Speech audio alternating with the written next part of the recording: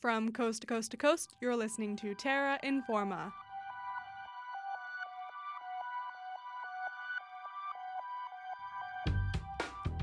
Thanks for tuning in to Terra Informa. I'm Lauren, and I'll be your host for the next half hour of environmental news from across Canada and around the world. This week, we have an interview with Gail Anderson Dargatz, the author of The Spawning Grounds. The Spawning Grounds is a novel released in 2016 about a river that's dried up to a trickle, leaving salmon unable to get to their spawning grounds. We have a piece on the environmental writing of two American writers during the conservation movement, and we have an interview with one of the co-authors of The Oil Road, a travel log about the BP pipeline that runs from Central Asia to the Mediterranean. Now let's listen to the interview with Gail Anderson Dargatz, brought to us by Aaron Carter.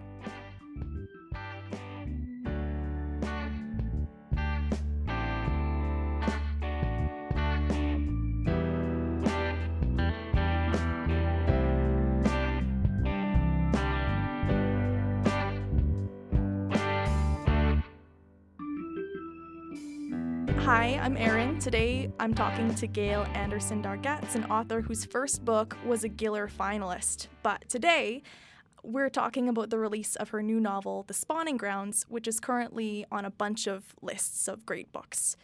Gail, can you tell us a little bit about the premise of your new novel? I was interested in a lot of things with this book. I was interested in boundaries, and I think you see that throughout the novel. Boundaries between our real world and our imagined or fictional worlds, the stories that we tell. And, of course, between our so-called settler and First Nations cultures, between ourselves and our natural environment, and between...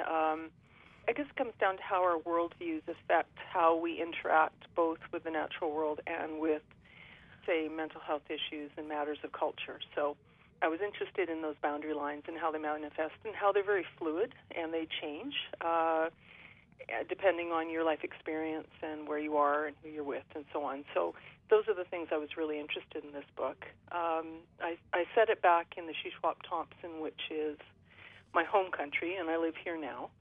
And I think through all my books, people who read my books will recognize that landscape is very often a character in my work. And in this book, I took that a step further, and the landscape actually manifests as a living, breathing boy in the book who has an agenda and wants to protect its own. So that landscape comes right to the forefront in this novel. What got you interested in writing about the landscape as a character? Well, I've always been in love with the Shuswap Thompson, and I teach fiction, and one of the things we often talk about in my workshops or in my one-on-one mentorships with writers is how our environment really is a character. And of course, for many writers who work within a given landscape, it does become a character. I'm just about to go to the Vancouver Writers Fest, and that's actually a panel that I'm on, is place as character. So certainly for a great many writers, that's how we approach a given landscape and how we write about it. With this one, I was interested in a lot of different stories. The underlying story is the Fisher King story, where there's an old, infertile king who no longer serves his kingdom, and as a consequence, the landscape around him fails and becomes a wasteland. So that's a very old, ancient story. And I wanted to apply that to my Shuswap Thompson landscape, so I searched around for stories that were already here, and many of them I was already familiar with. There's the Shuswap story of the last salmon boy, and that was one story I worked with. I also worked with other stories about water spirits or water mysteries from other cultures as well. So I pulled from many different sources to write about this landscape. And my husband is a photographer, and he took me around to various spots in the Shuswap Thompson. And I think most of us get we get used to our landscape, and we stop really seeing it. And he helped me to see it all over again and see the magic that was inherent in that landscape. So his images hugely influenced this book, and you'll see them on my website. Yeah, that kind of leads, the idea that we sort of stop seeing the landscapes around us kind of leads into another one of my questions, because I noticed when I was reading through your blog posts, you'd mentioned that you moved away from the area that you were sort of writing about in order to write about it better. Is that correct? Well, I've always written about the Shuswap Thompson. I do have a few books that I haven't set here, largely my literacy learner books. But for the most part, my literary novels have been set in the Shuswap Thompson. But I do spend summers on Manitoulin Island, where my husband and I host a writing camp or a writing retreat. And I find that it's much easier to write about my home landscape on Manitoulin because, of course, as a fiction writer, I need to be free to imagine that landscape, and it's much easier to do that when I'm away from it. So I think many writers often do writing in a different location, and you'll see a lot of writers have a lifestyle where they're living in two places. That's a hard thing to do because, of course, writers generally don't have a lot of money, right? We live, humbly and focus on experience. So we very often have two places that we live, and that's a lifestyle that served me quite well. Yeah, that's fascinating, the idea that you'd have to sort of move away from a place in order to access it in your mind better. That's really fascinating to me because I would think that you should be living in the place, that it might be easier to live in the place that you write about because then you can see all the details immediately.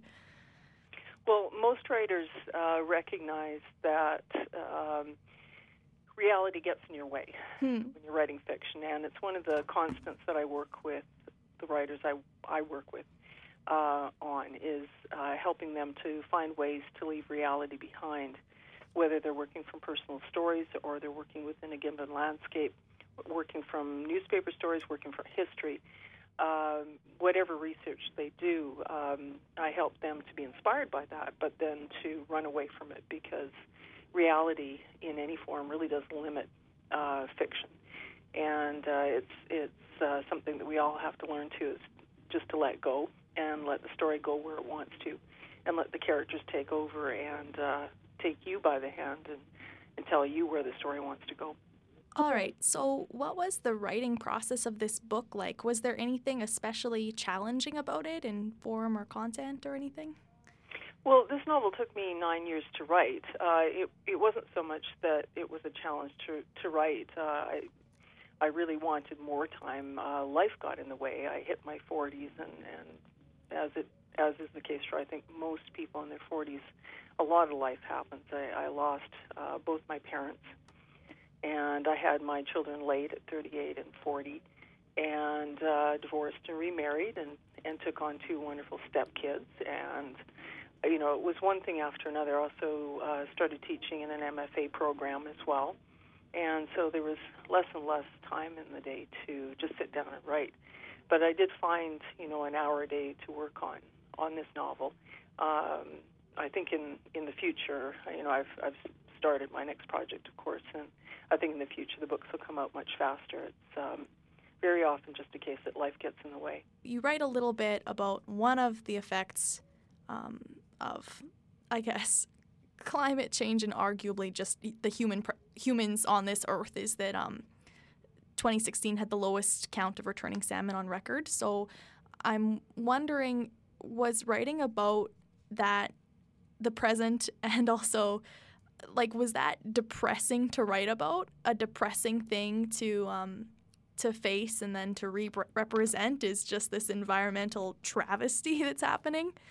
Well, I wouldn't represent this book as an environmental book in a sense. I think it's a mistake to walk into any narrative with a message.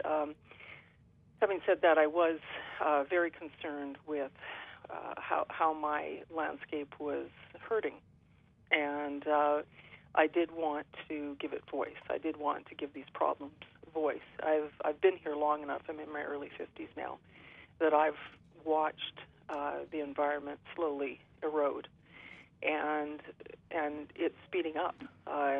That erosion is happening very, very quickly. so you do see my own personal grief over the loss of that environment, which is a very personal grief for me in this book. In terms of a depressing story, though, I don't believe that we've lost hope. I think that we're a species that's very capable and full of imagination, and we can turn things around very, very quickly if we choose to. But it comes down to choosing to. And I think we're very slow on the uptake there. I think we need to really think about what we're doing to our own environment and really think about what we can do personally to change that. And when we do that in a real way, we can turn things around very quickly. And I think your book reflects that philosophy and that hope that you have. I mean, the philosophy that individuals can help out quite a bit, since some of your characters do help out quite a bit. Well, certainly, but I think it means a change in how we view our environment. If we have the worldview where our environment is something that we can use and abuse, then we will. If we view our environment as sacred and perhaps even something to be feared, as many of our ancestors did, and certainly many cultures still do, then we will treat it with reverence and respect. And I don't know that we can make that leap to seeing the environment as a sacred and alive, spirit. So, I think that's something that we have to at least step towards, but it will be a big challenge for any of us who are raised in a Western worldview. Yeah, that's a giant project. Yeah. I don't suppose you have any thoughts, because I'm guessing you must have sort of embarked on that project yourself to reconceptualize the land instead of being something to be used to be a more spiritual thing. Can you talk a little bit about what that process was like for you? Did it involve writing, or? Well, again, I didn't step into this book with a specific agenda, but I was interested in the questions that we've been discussing. How our own worldview affects how we treat the environment around us, how we treat other cultures, and also how we treat issues of mental illness. Those were the three themes that I was working on in this book. And I didn't come up with any specific answers. I just put them on the table for the reader to contemplate and come up with their own answers. And, of course, as a fiction writer, that's all I ever hope to do. I'd like to know a little bit more about your thoughts on the commercial versus the literary, because on your blog I was reading, I guess I'll just read a quote that you had. You said, "I've started to incorporate elements of the commercial into my literary writing to quit being earnest, to quit being so literary." So I'm just really interested in how you would characterize this book, as commercial, as literary, as a mixture of the two. I think most readers don't really care what box we put a book in, as long as it's well written and engaging. I think it's the gatekeepers who care more about what label we put on a book. It's how it's marketed, and booksellers often really need the marketing label. I have run into the occasional reviewer who hasn't really known what to make of my writing, because I do play with elements of many different genres in my fiction while still maintaining a literary standard to the writing. And I do that because I think readers are interested in a good story more than anything. And we're seeing that most, profoundly in the uprising of self-published books that are perhaps not the best written books, but that have a really good, really engaging, fast-paced story. And again, in the end, that's what readers want. So I'm also interested now in this point in my career in playing. I like mashups. The 20-somethings are much more responsive to a mashup of, a romance, a thriller, literary writing, magic realism, fantasy, and throwing it all in a pot and seeing what you can come up with and have fun with it. And that's really my goal moving forward with my own writing, is to be a lot more playful in the writing. I started out as a humor writer, and my first book was up for the Stephen Leacock Award. And I think that moving ahead, I'll also look into incorporating a lot more humor into my own writing. Wonderful. Well, thanks so much for talking with me. I hope you have a wonderful day. Oh, thank you. If you're just tuning in, that was an interview with Gail Anderson Dargetz, the author of the newly released book called The Spawning Grounds. Next, let's go to an archive piece by Chris Chang-Yin Phillips from 2015 as he goes snowshoeing with some ecology grad students and discusses two American environmental writers. I read something from it. Wasn't the Sound County Almanac? It was something shorter in school. The land ethic? Is that what Yeah, it is? yeah. Or was that just a subject? Subject. Oh, okay. Yeah, the land ethic was a subject in his book, and it was really probably the most important idea that he introduced in that book, which really extended ethics to the natural world. It was the first time it was ever done. To actually, say that a community is not just a community of humans, but a community of all the living creatures, the soils, and the productive capacity of the land, and extending values to the entities in as much as they sustain us, but for also their inherent value too. So, how did you get to reading that?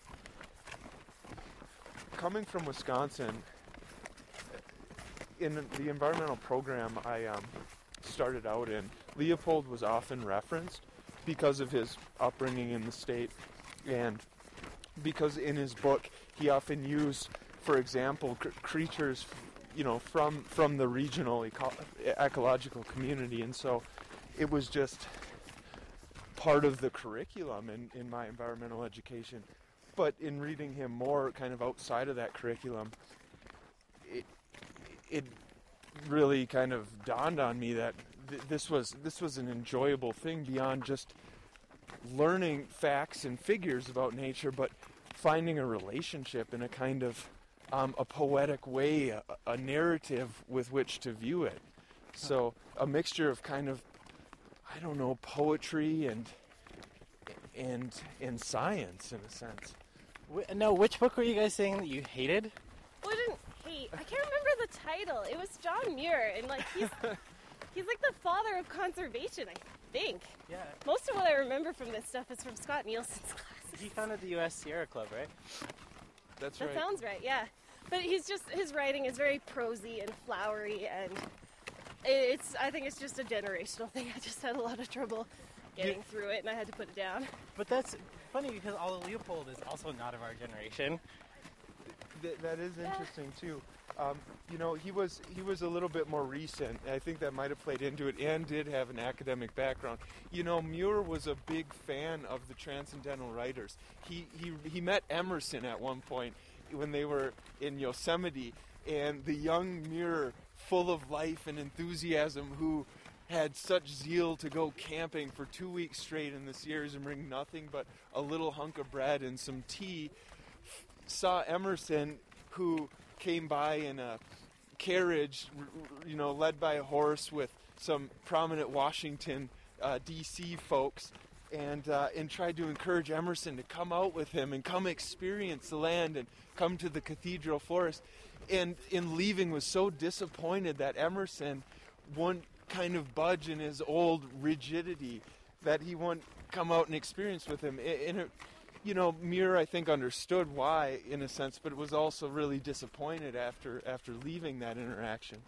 So maybe, his connection to the Transcendental Writers might have played into his writing style, too.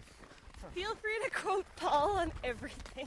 He knows what he's talking about. I'm reaching back to memories from, second year of university, which was very long time Yeah, ago. I think I read some of this stuff 4 years ago, too. Yeah, it's mad fuzzy. There was something really intriguing, I feel, about John Muir, and it comes back to a common linkage between both him and Aldo Leopold. Both of them actually had quite roots in my home state, Wisconsin. John Muir, a Scottish immigrant who came over at age 5 with a stern father who was a minister of Calvinism. Grew up in the state, down in the Baraboo region, which is an area of rolling hills and pine forest. After he studied at Madison, he went out to do a number of pursuits, odd jobs, what have you. Ended up years later in San Francisco, and finally took a trip out to the Sierra Nevadas, out to what at the time was not Yosemite National Park, but would soon be under his efforts. When he got there, he found a landscape that was so big and so grand that it was almost intimidating for him, coming from his background of these soft rolling hills in the state of Wisconsin with small trees, where instead he found huge mountains, not hills, and gigantic trees, not 100-foot tall ones. And it took a while for it to grow on him, but eventually it did, and he certainly never went back to the Midwest. But I do feel kindred with him, and that his upbringing was from the upper Midwest.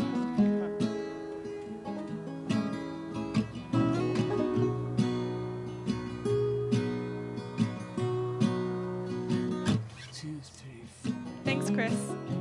Our last story is an archive from 2013, and it's another story about stories. Trevor Chow Fraser interviewed Mika Minio-Palula about the Oil Road, a pipeline owned by BP that transports oil from Central Asia to the Mediterranean. Mika Minio-Palula is the co-author of a travelogue, also called The Oil Road. So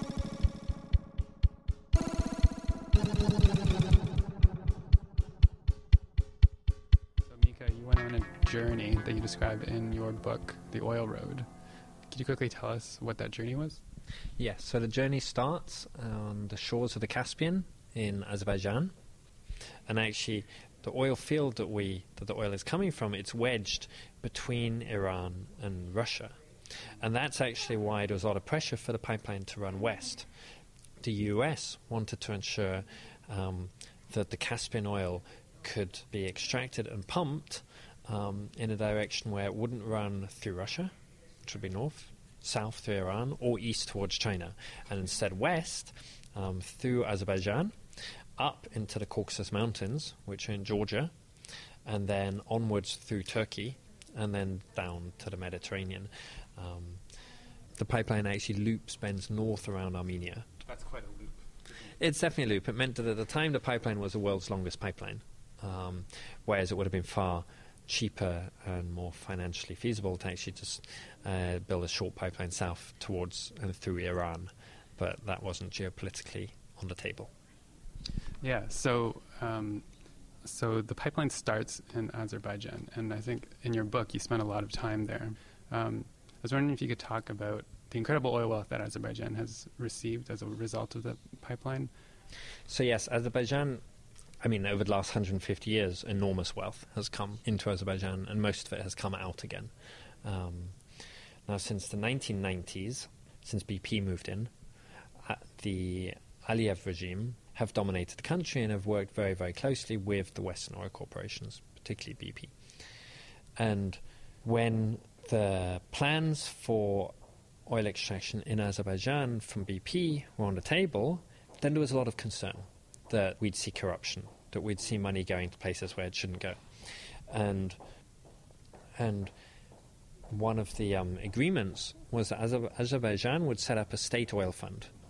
And this would ensure that money would go to building up alternative industries, also to taking care of refugees and internally displaced people, so that the Azeri people as a whole could benefit, both in the here and now, but also in the future.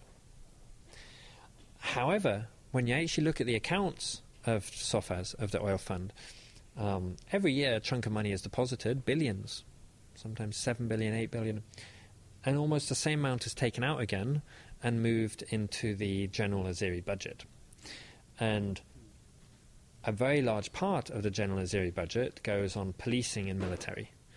And Ilham Aliyev, the president of Azerbaijan, has been very proud about this, and he said, the BTC pipeline will ensure that we will have a military which is many times stronger than Armenia. In fact, what he promised when he came to power was, I will ensure that our military budget is larger than Armenia's entire national budget. And that's exactly what he did. One of the things that strikes me is that you also described this military buildup all along the oil route, and you're talking about the oil routes into through the Red Sea and into the Indian Ocean, also heavily militarized. So it's not just in the context of a corrupt state. Yes, definitely. The oil roads, as we see it, there are many oil roads, whether they're over land through pipelines or across the sea, and they're almost invariably they're militarized. Sometimes it's obvious, sometimes it's more hidden.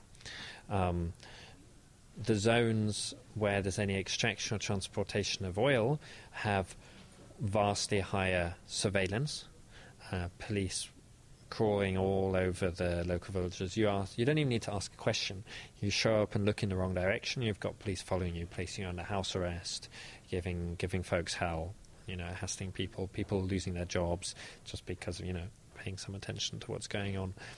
That's the case in Azerbaijan, in Georgia, especially in Turkey in the northeast and the Kurdish areas. The Kurdish communities regularly have to deal with police coming and harassing them, tearing up their fields, not letting people access their land. Allies of ours, after we've spoken to them on the phone, will immediately get a phone call from the local police station going, "Why are you talking to these people again?" It's almost normalized, the extent to which there's surveillance and basically violence exerted to ensure that there's intense control over these regions. And we see the same also at sea. Can you describe exactly what is being protected and how they're protecting it? Basically, this isn't about crude coming to Canada or coming from Canada, or to the US or to Europe for that matter. It's actually primarily about Mediterranean crude going to East Asia, and also Arab crude coming to the European continent.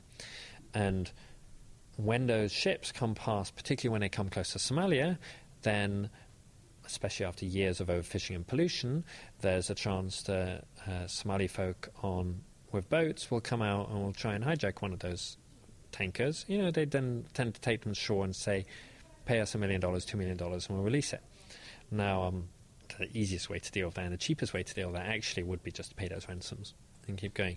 But instead what we see is frigates, aircraft carriers, helicopters, drones, marines, including the HMCS Winnipeg from Canada, patrolling back and forth, working with the drones, working with satellites, tracking are there any boats in the area, and if they are, coming out and going for them and attacking them. Well, why do you think that Western nations are willing to sink so much money into protecting these oil roads? The oil roads are seen by Western nations as part and parcel of the energy fabric that our society currently runs on. If you look at our governments, they are almost all, whether in Canada, whether in Alberta, whether in the US, whether in Britain, tied very closely with oil and gas corporations. They often think that the interests of BP or of Exxon or of Suncor are their own. If Britain sees a Shell tanker getting problems passing off the coast of Somalia, then it will send a frigate to defend it. Now, that tanker might be taking oil from Libya to China. That shouldn't logically necessarily be about British interests. And when Britain sends a frigate, that's a subsidy to oil. Like, if it didn't, Shell would ensure its own protection or just go a longer way around, which is entirely possible and not that hard. And what we see is actually now increasingly a lot of Western governments are putting troops on the oil tankers for free, and if you didn't, then they'd bring their own guards. So why is it Britain or Canada or the US's responsibility to defend corporate interests everywhere in the world over local populations? That was Trevor Chow-Fraser speaking with Mika Miniopalula, a co-author of The Oil Road. That's all the time we have for this week's show. Terra Informa is a production of CJSR 88.5 FM in Edmonton on Treaty 6 territory. Visit us at terrainforma.ca and subscribe on iTunes. Thanks this week to our contributors, Aaron Carter, Christian Ian Phillips, Trevor Chow-Fraser, Amanda Rooney, Shelley Jodowin, and Charlie Blay. Catch you next week for more environmental news.